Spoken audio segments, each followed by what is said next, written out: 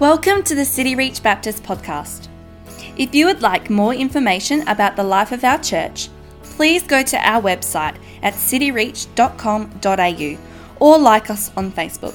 We hope you enjoy this message. Good evening, everyone. It's a joy to join you tonight. My name's Nick Van Ruth. I'm a regular in the morning. It's a little bit about myself. I work for an organisation called City Bible Forum. We go and help people in the workforce ask the bigger questions about life and about Jesus. I'm studying at Bible College of South Australia, and I have a Canadian accent to answer that question, which no doubt some of you have. But I know at this point, probably no one's listening to me. Everyone's wondering, what on earth does he have in the bag? Well, you'll be pleased to know I have a few props tonight, so you know it's going to be a good sermon, because every good sermon has props. Well, that's not true. That's some bad advice. But the first one I have right, the first prop is these VR glasses. Now, I've got bad eyesight, and I want to engage with you and understand what reactions you're doing. Like, if I hear an amen, I want to check, is that Timon or someone else, you know? And so I've brought these VR glasses to put on so that I can see you all better. Now, you're probably thinking, what on earth is this guy on about? That's useless, it won't work. And it's right. It's ridiculous to use something that's intended for one purpose, to watch movies in 3D and all that, for a completely different purpose. That's ridiculous. Yet we sometimes do that with Bible verses.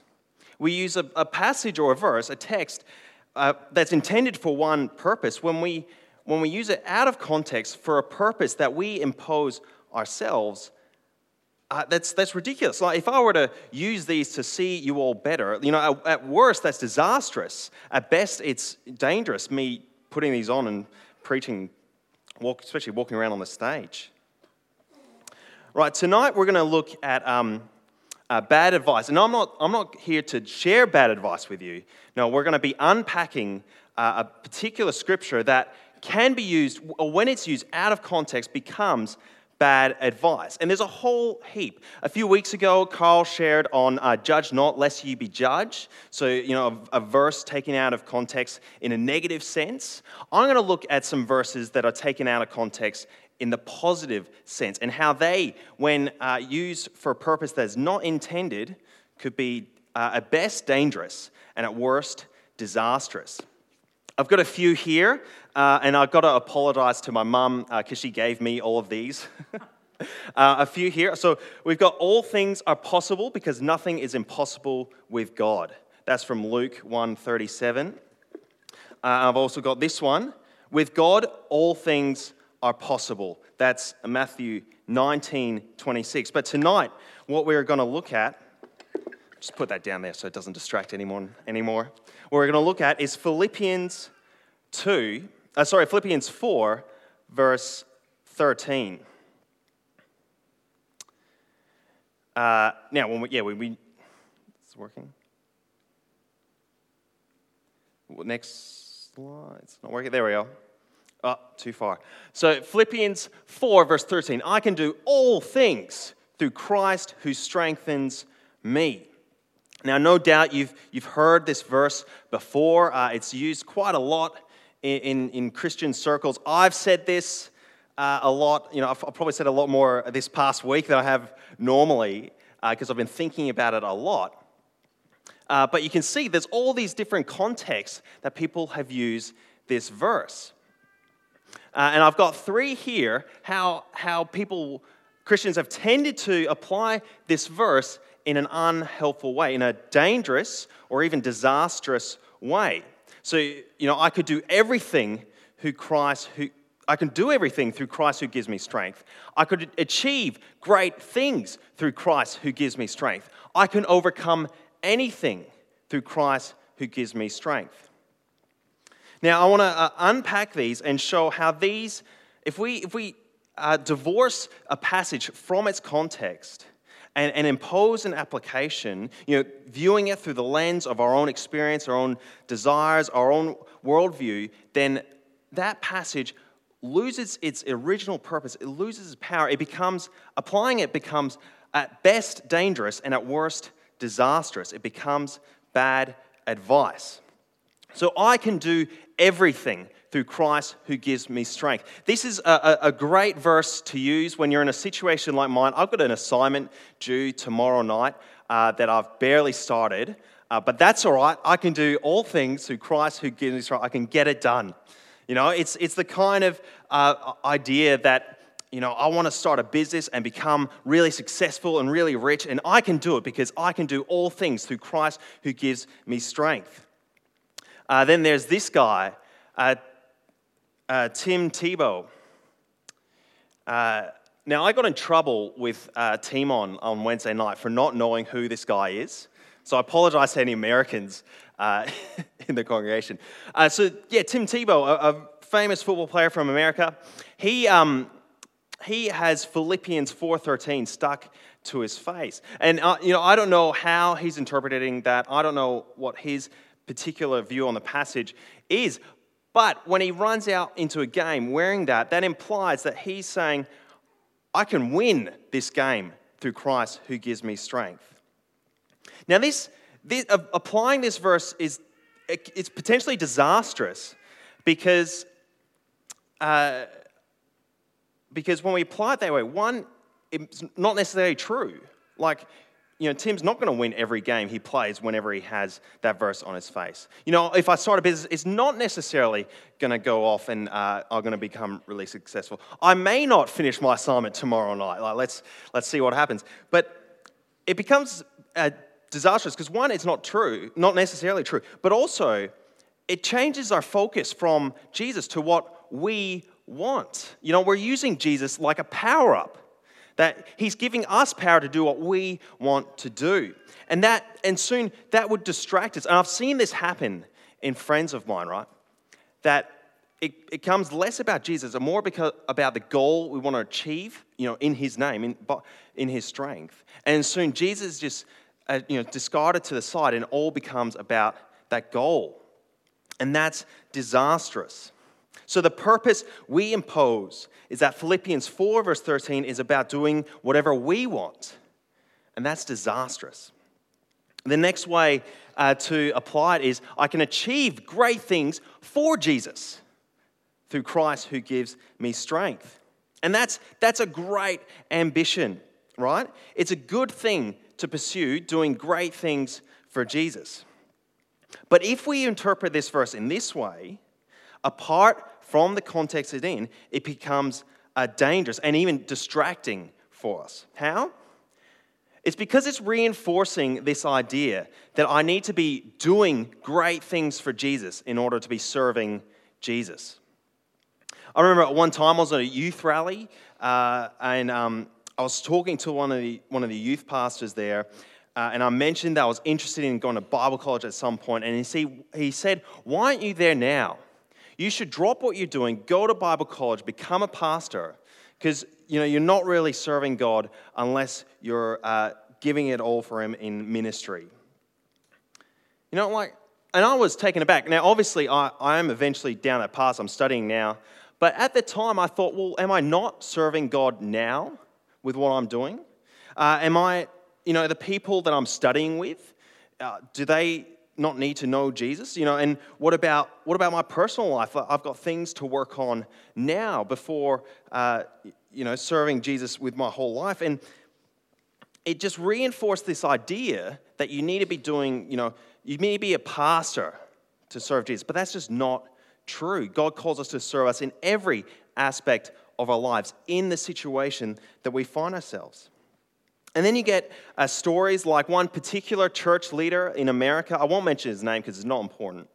But he ran a massive ministry, big church. He wrote books. He produced DVDs. He had these international conferences that he ran and things like that. And he was incredibly successful, achieved great things for God. But then it came out that he bullied and sexually harassed his staff. And that just undermined his entire ministry.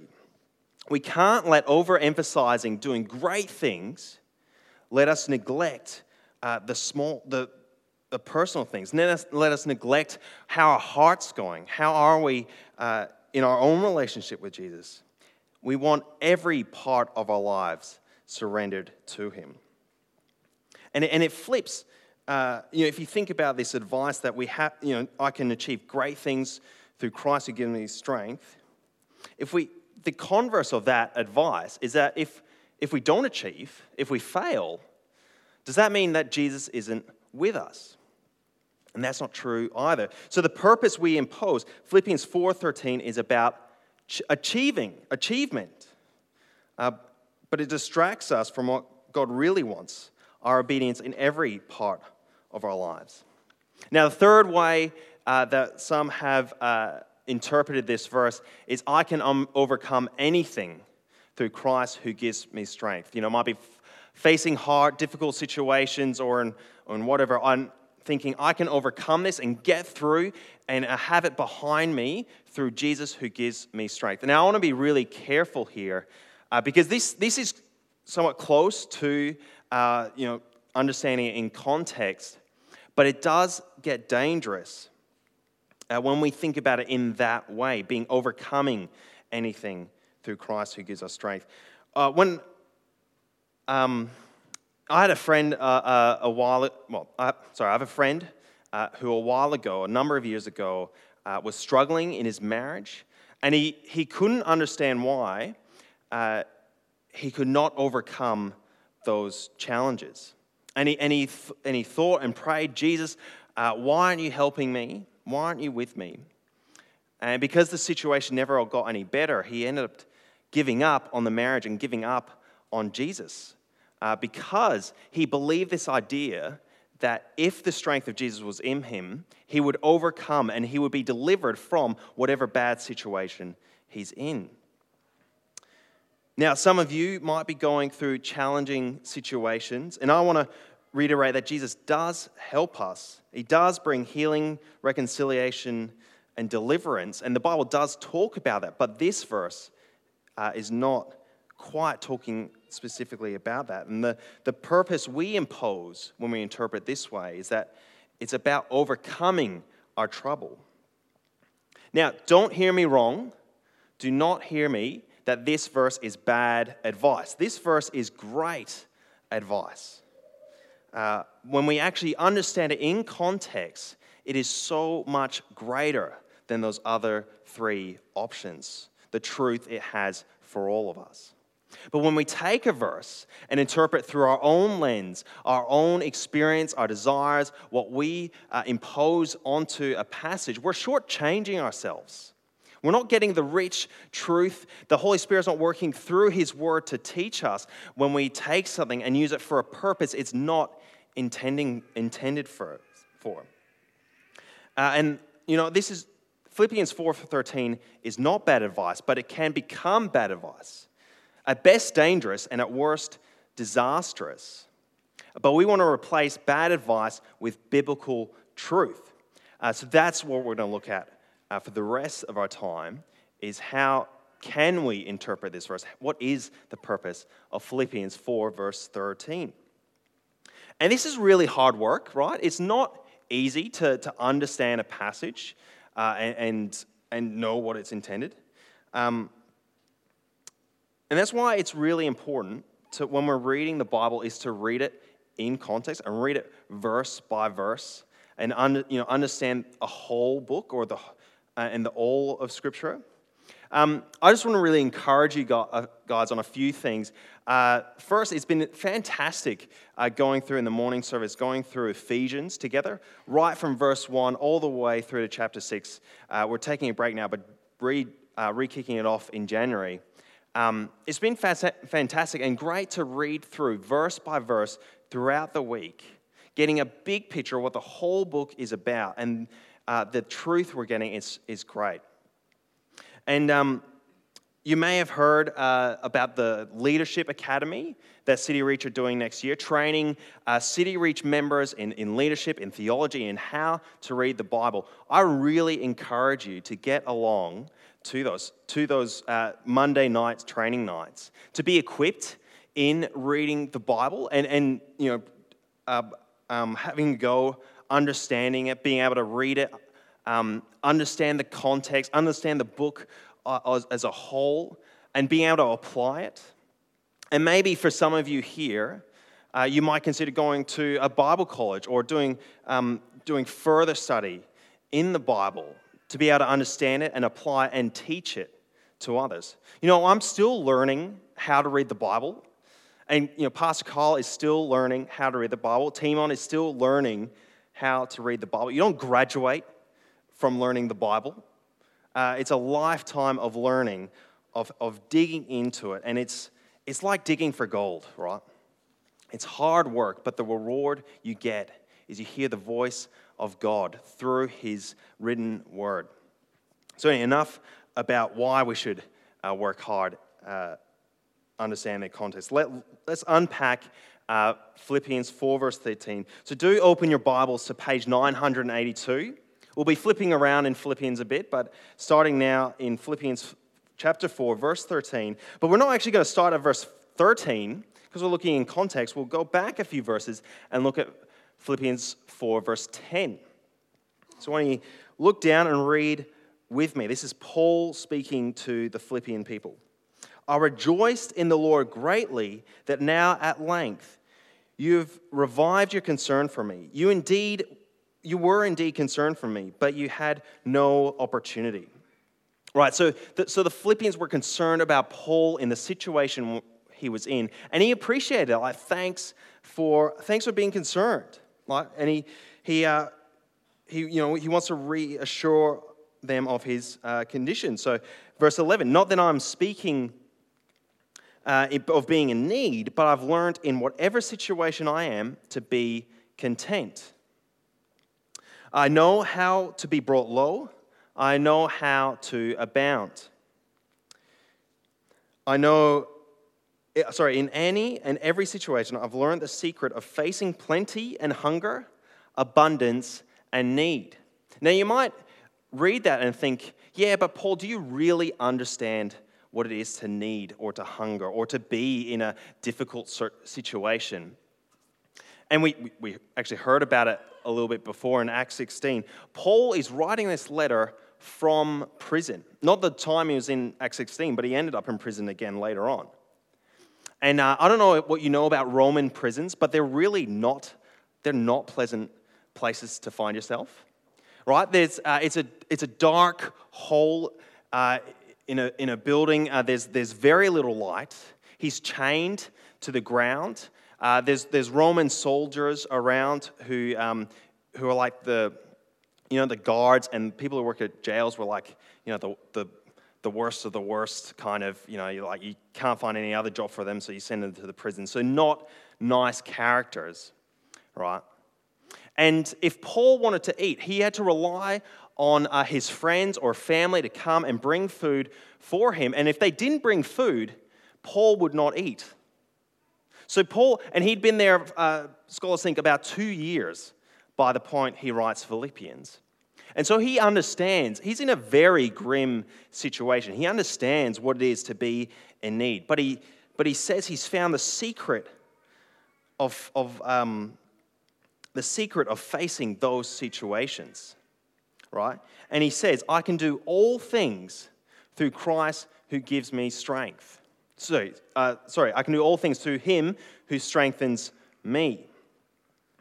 Now, if we look a little bit closer at this verse, the word I can do comes from the word, I'm breaking a preaching rule, right?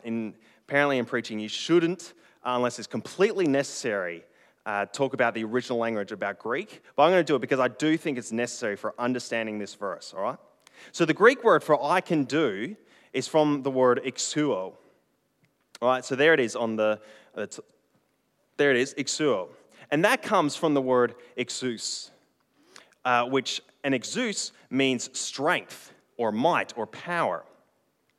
Right? And so what exuo really means is I am strong enough to face, or I'm powerful enough to do something. And so in this verse, I can do all things really means I'm strong enough to face all things through him who strengthens me. Right, so it's not so much about ability, but about strength. And so the purpose of this verse, what the question is trying to get us to ask is not, what can I do? Can I do everything? Can I do great things? Can I overcome? It's not asking what can I do or what can Paul do. It's getting us to ask, where is this strength coming from? What is this strength? And you notice in the ESV, so the version we're looking at now, the source of the strength is not explicitly mentioned. Like, it doesn't run the same way as we remember in our memory verses. It's assumed in the context that Paul's been writing. He's been talking about this guy the whole book. So when he comes to say, through him who strengthened me, we know who he's talking about. But scholars later on, scribes, people who kept on passing the scriptures on, they eventually added this person's name to make it really explicit. So that is where we get the memory verse from. I can do all things through Christ who strengthens me. Later on they add Christ.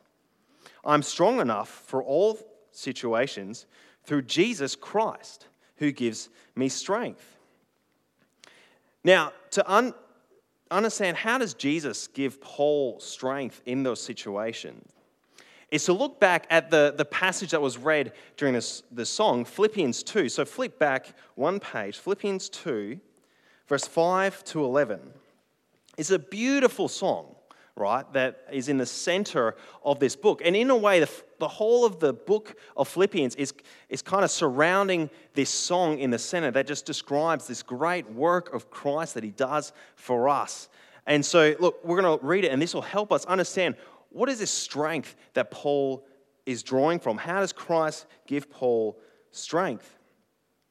And so Paul says, have this mind among yourselves, which is yours in Christ Jesus, who, though he was in the form of God, did not count equality with God a thing to be grasped, but emptied himself, taking the form of a servant, being born in the likeness of men, and being found in human form, he humbled himself by becoming obedient to the point of death, even death on a cross.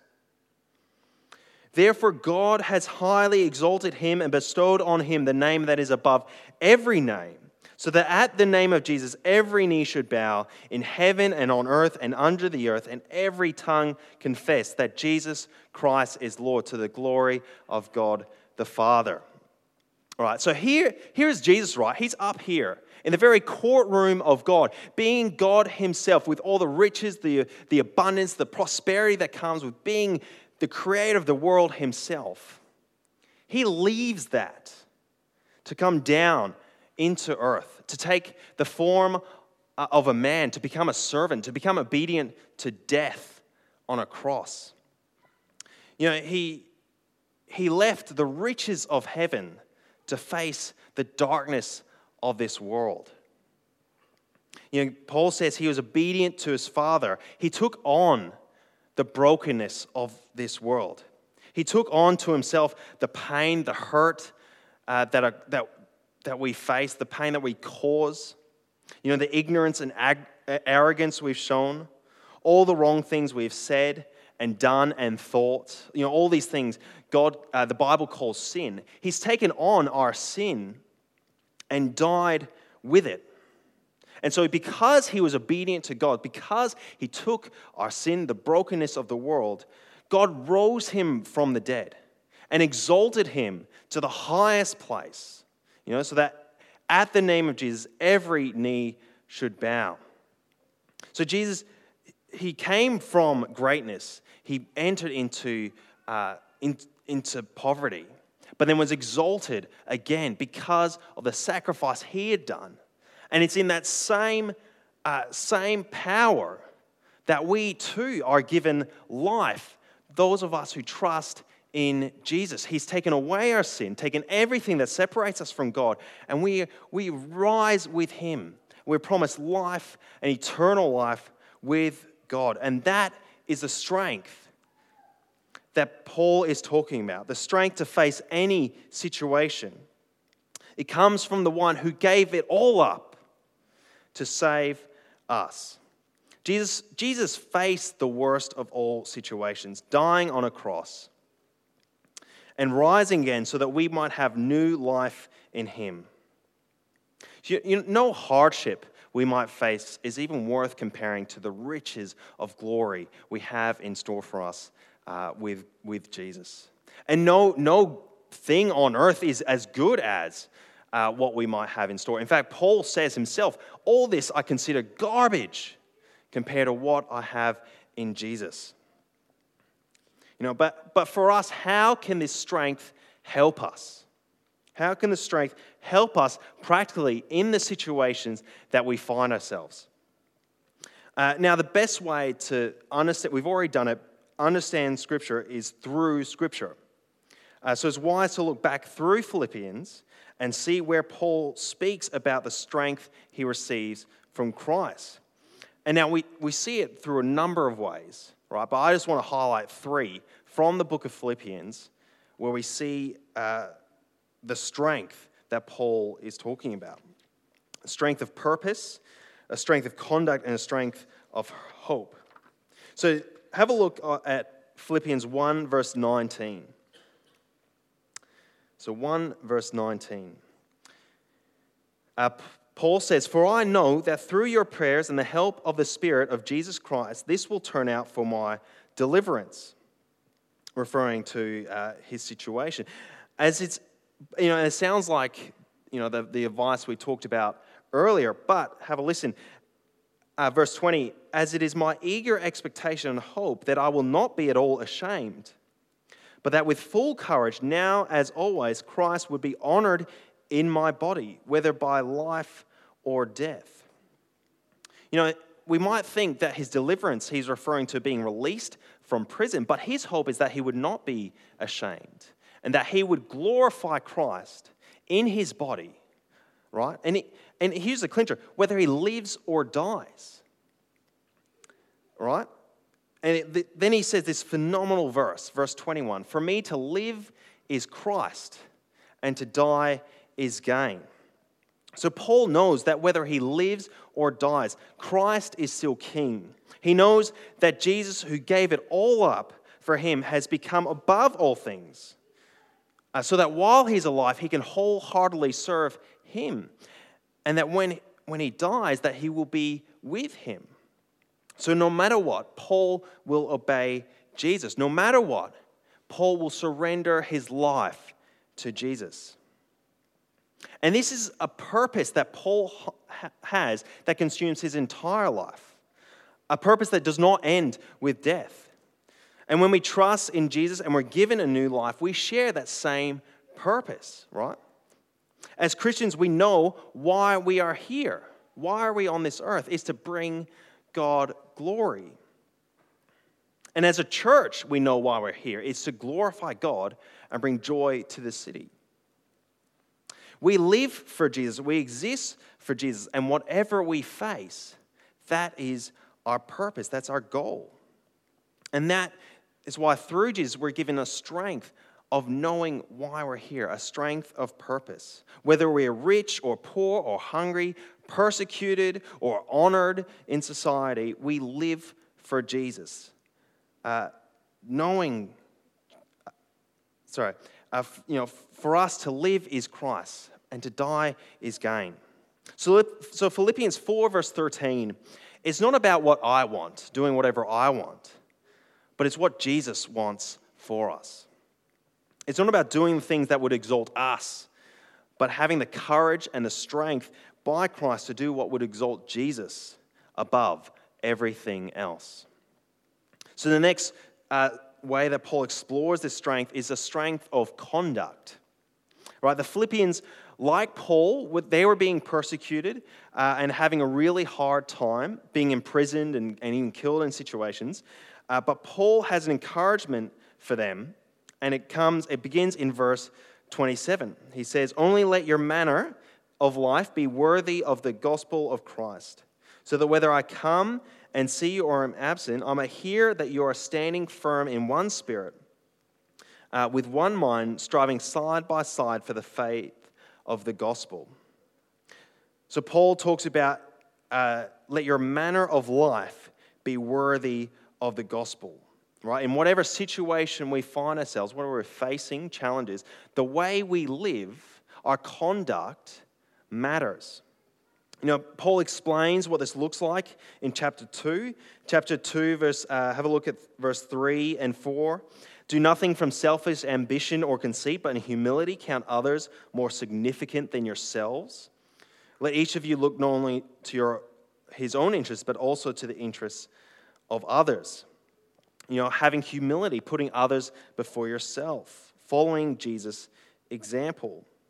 But then also, again, if you skip down to verse 12 of chapter 2, Paul says, therefore, my beloved, as you've always obeyed, so now, not only in my presence, but also more in my absence, work out your own salvation with fear and trembling, for it is God who works in you, both to will and to work for his good pleasure. It's God acting in us, right? And have the very next verse. How does that work out? Do all things without grumbling or disputing, that you may be blameless and innocent, children of God without blemish in the midst of a crooked and twisted generation, among whom you shine as lights in the world. Right? Paul is contending to the Philippians to watch their conduct, watch how they act, in how they respond to situations. Paul had every reason to grumble. He was in a dark, wet, smelly prison, and friends who, could rarely get to him with food. He had every reason to grumble, but he knew he had everything in what he had been provided in Christ. And no matter what would happen to him, he knew his position with Jesus because what Jesus had done. And so, how Paul responded to the situations is a model for us, and how Jesus responded to suffering, to entering into our dark, poverty-filled world. That's a model for us to follow. And it's God who works in us to change us, to give us the strength to live differently, to be different in the world we're in. When we face challenges, when we face people giving us a hard time, when we face stress at work, when we face relationship breakdown, God gives us the power to live differently, to conduct and to respond to difficult situations in every part of our lives, and to be obedient in every situation.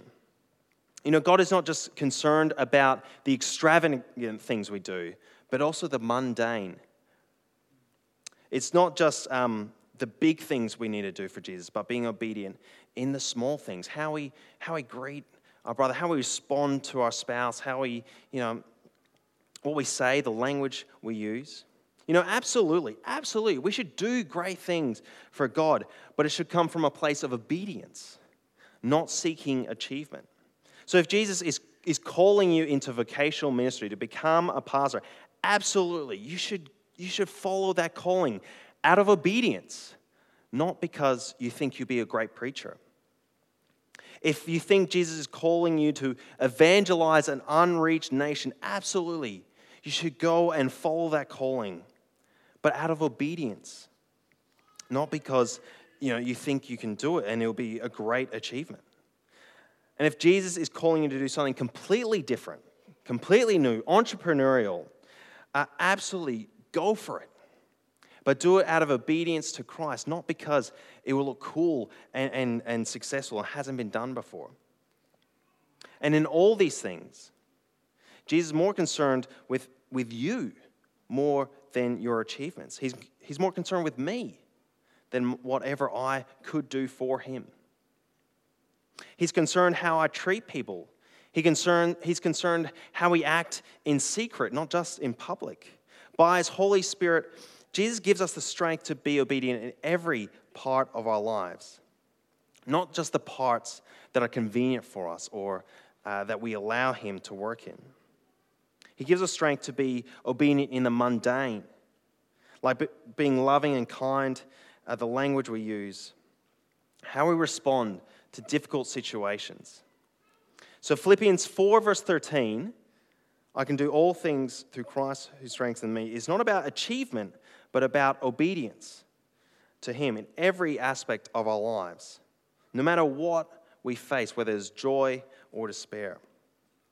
And finally, Paul talks of a strength of hope. Now, flick over to Philippians 3, verse 17, which is on the edge of the bottom of that page. Paul reminds the Philippians of those persecuting them. So read with me from verse 17. Brothers, join in imitating me and keep your eyes on those who walk according to the example you have in us. For many of whom I have often told you and now tell you even with tears, walk as enemies of the cross of Christ.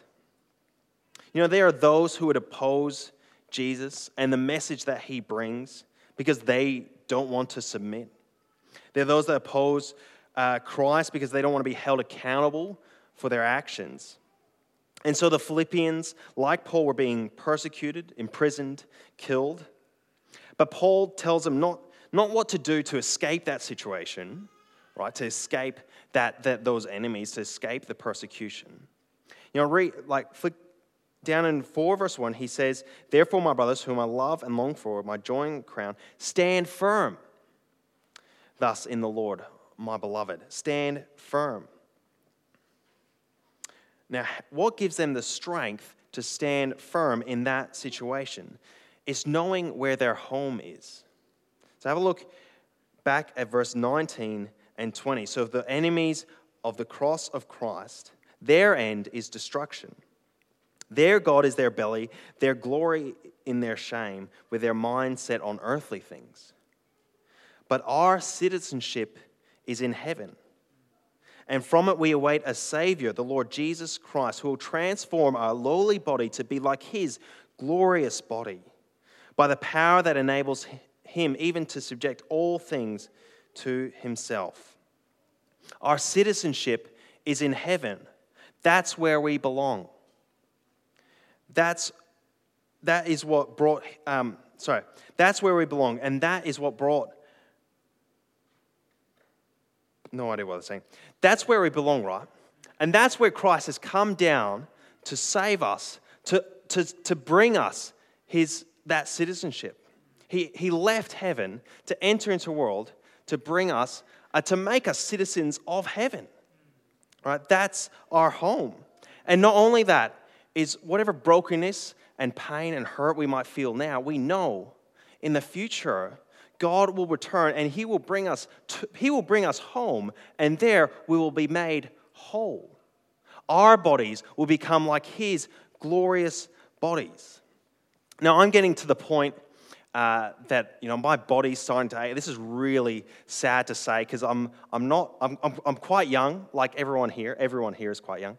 But my body's starting to ache. My son, I've got a 7-month-old son, Josh, who's a bigger child. He's 11 and a half kilos, and it's getting to the point when I'm holding him for a bit, my back starts to ache, right? But there will be a time when there will be no more aching. You know, my wife has a chronic illness, and that is really hard to deal with, particularly because people don't understand the pain that comes with chronic illnesses that are not you can't see. But there will be a time when she and everyone who trusts in Jesus will be made whole again. Right now in China, there's incredible increase of persecution at the moment. I read earlier this week there was 100 Christian pastors who were arrested, and 60 of whom no one has any idea where they are. Right? And there will be a time when, even though they're being persecuted and killed and goodness knows what, there'll be a time when they will be made whole. They will be brought home. They will be made one with Christ once and for all. And that is the hope that gives us strength to endure whatever situation we're in. If only I could have told my friend who was struggling in his marriage that Jesus is all we need, and that our home is in heaven, that he has come down to save us, and he can bring healing. Our home is in heaven, and Paul's home is in heaven, and that's why when he was in prison, he could say, I can do all things through Christ, he gives me strength. He could say, I am to be content in this situation. He can say, I've learned the secret to facing plenty and hunger, abundance and need, because he knows the strength of the hope he has in Christ. So Philippians 4 verse 13 is not about overcoming hardship, right? It's not about getting through it and coming to the other side and looking back and saying, that was hard, but here I am now. It's about having the hope to endure, knowing that one day Christ will make all things new, will bring healing, and will be brought home. Now, when we take a scripture out of context, and we use it for purposes that was not intended for, we're doing it because we're making it about us, right? I can do all things. I can get through this. I can achieve great things. But I hope you can see that this verse is not actually about us. It's not about Paul who's writing. It's all about Jesus. And that is so much better. That's why I had John 15 read earlier before this sermon, to encourage us to abide in Christ. In whatever situation we're in, hard or great, abiding in Christ, digging deep into him, reading his word, trusting in him, thinking about the hope we have in him. Jesus gives Paul strength so he can be content in him in the darkest dungeon in Rome. And he gives us strength so that we can trust him in the darkest situations we might find ourselves. We can face plenty or hunger, hardship or prosperity. Jesus gives us strength so that we can serve him with our whole lives. He gives us strength so that we can surrender our lives completely to him, like we talked about earlier tonight. We have that strength because we know our hope is in heaven. We can do all things. We can face all things through Christ who strengthens us. The next song we're going to sing, I'll invite the band up, is Christ is Enough. And then we'll also be singing the chorus from the song, The Heart of Worship. And that song is all about returning to Jesus. It's not about us. It's all about you, Jesus. So I'm going to pray and then we're going to sing. During that song, I really hope and pray that you would reflect on that truth, that it's all about Jesus. It's all about Jesus. And through him, we have strength to face any situation. So why don't we join me in prayer? God, we thank you so much for your word, and we thank you so much that it is challenging to understand what a passage really means. And God, we want to apologize for the times when we've taken your words and taken it out of context and applied it in ways we want it to apply. And God, we pray you would help us not to do that, but to submit wholeheartedly to your word. And God, that's hard work. But here, Lord, we see that you give us strength. It is Christ who gives us the strength to face any situation. And I don't know what's going on in the lives of everyone here. There's probably situations I have no idea and are incredibly difficult and bringing people to incredible despair. And God, I just pray into those situations that the strength of Christ would fill them, that they would know the hope they have in Jesus. They would know their citizenship is in heaven. They would know their home is with you in heaven and with Jesus. And Lord, we thank you so much for what Jesus has done, leaving the riches of heaven and entering into our world to save us. God, Christ is enough. Christ is all we need. So as we sing and as we go out, we pray you would remind us that all we need is Jesus. And that we can face every situation through Jesus who gives us strength. We pray in Jesus' name. Amen.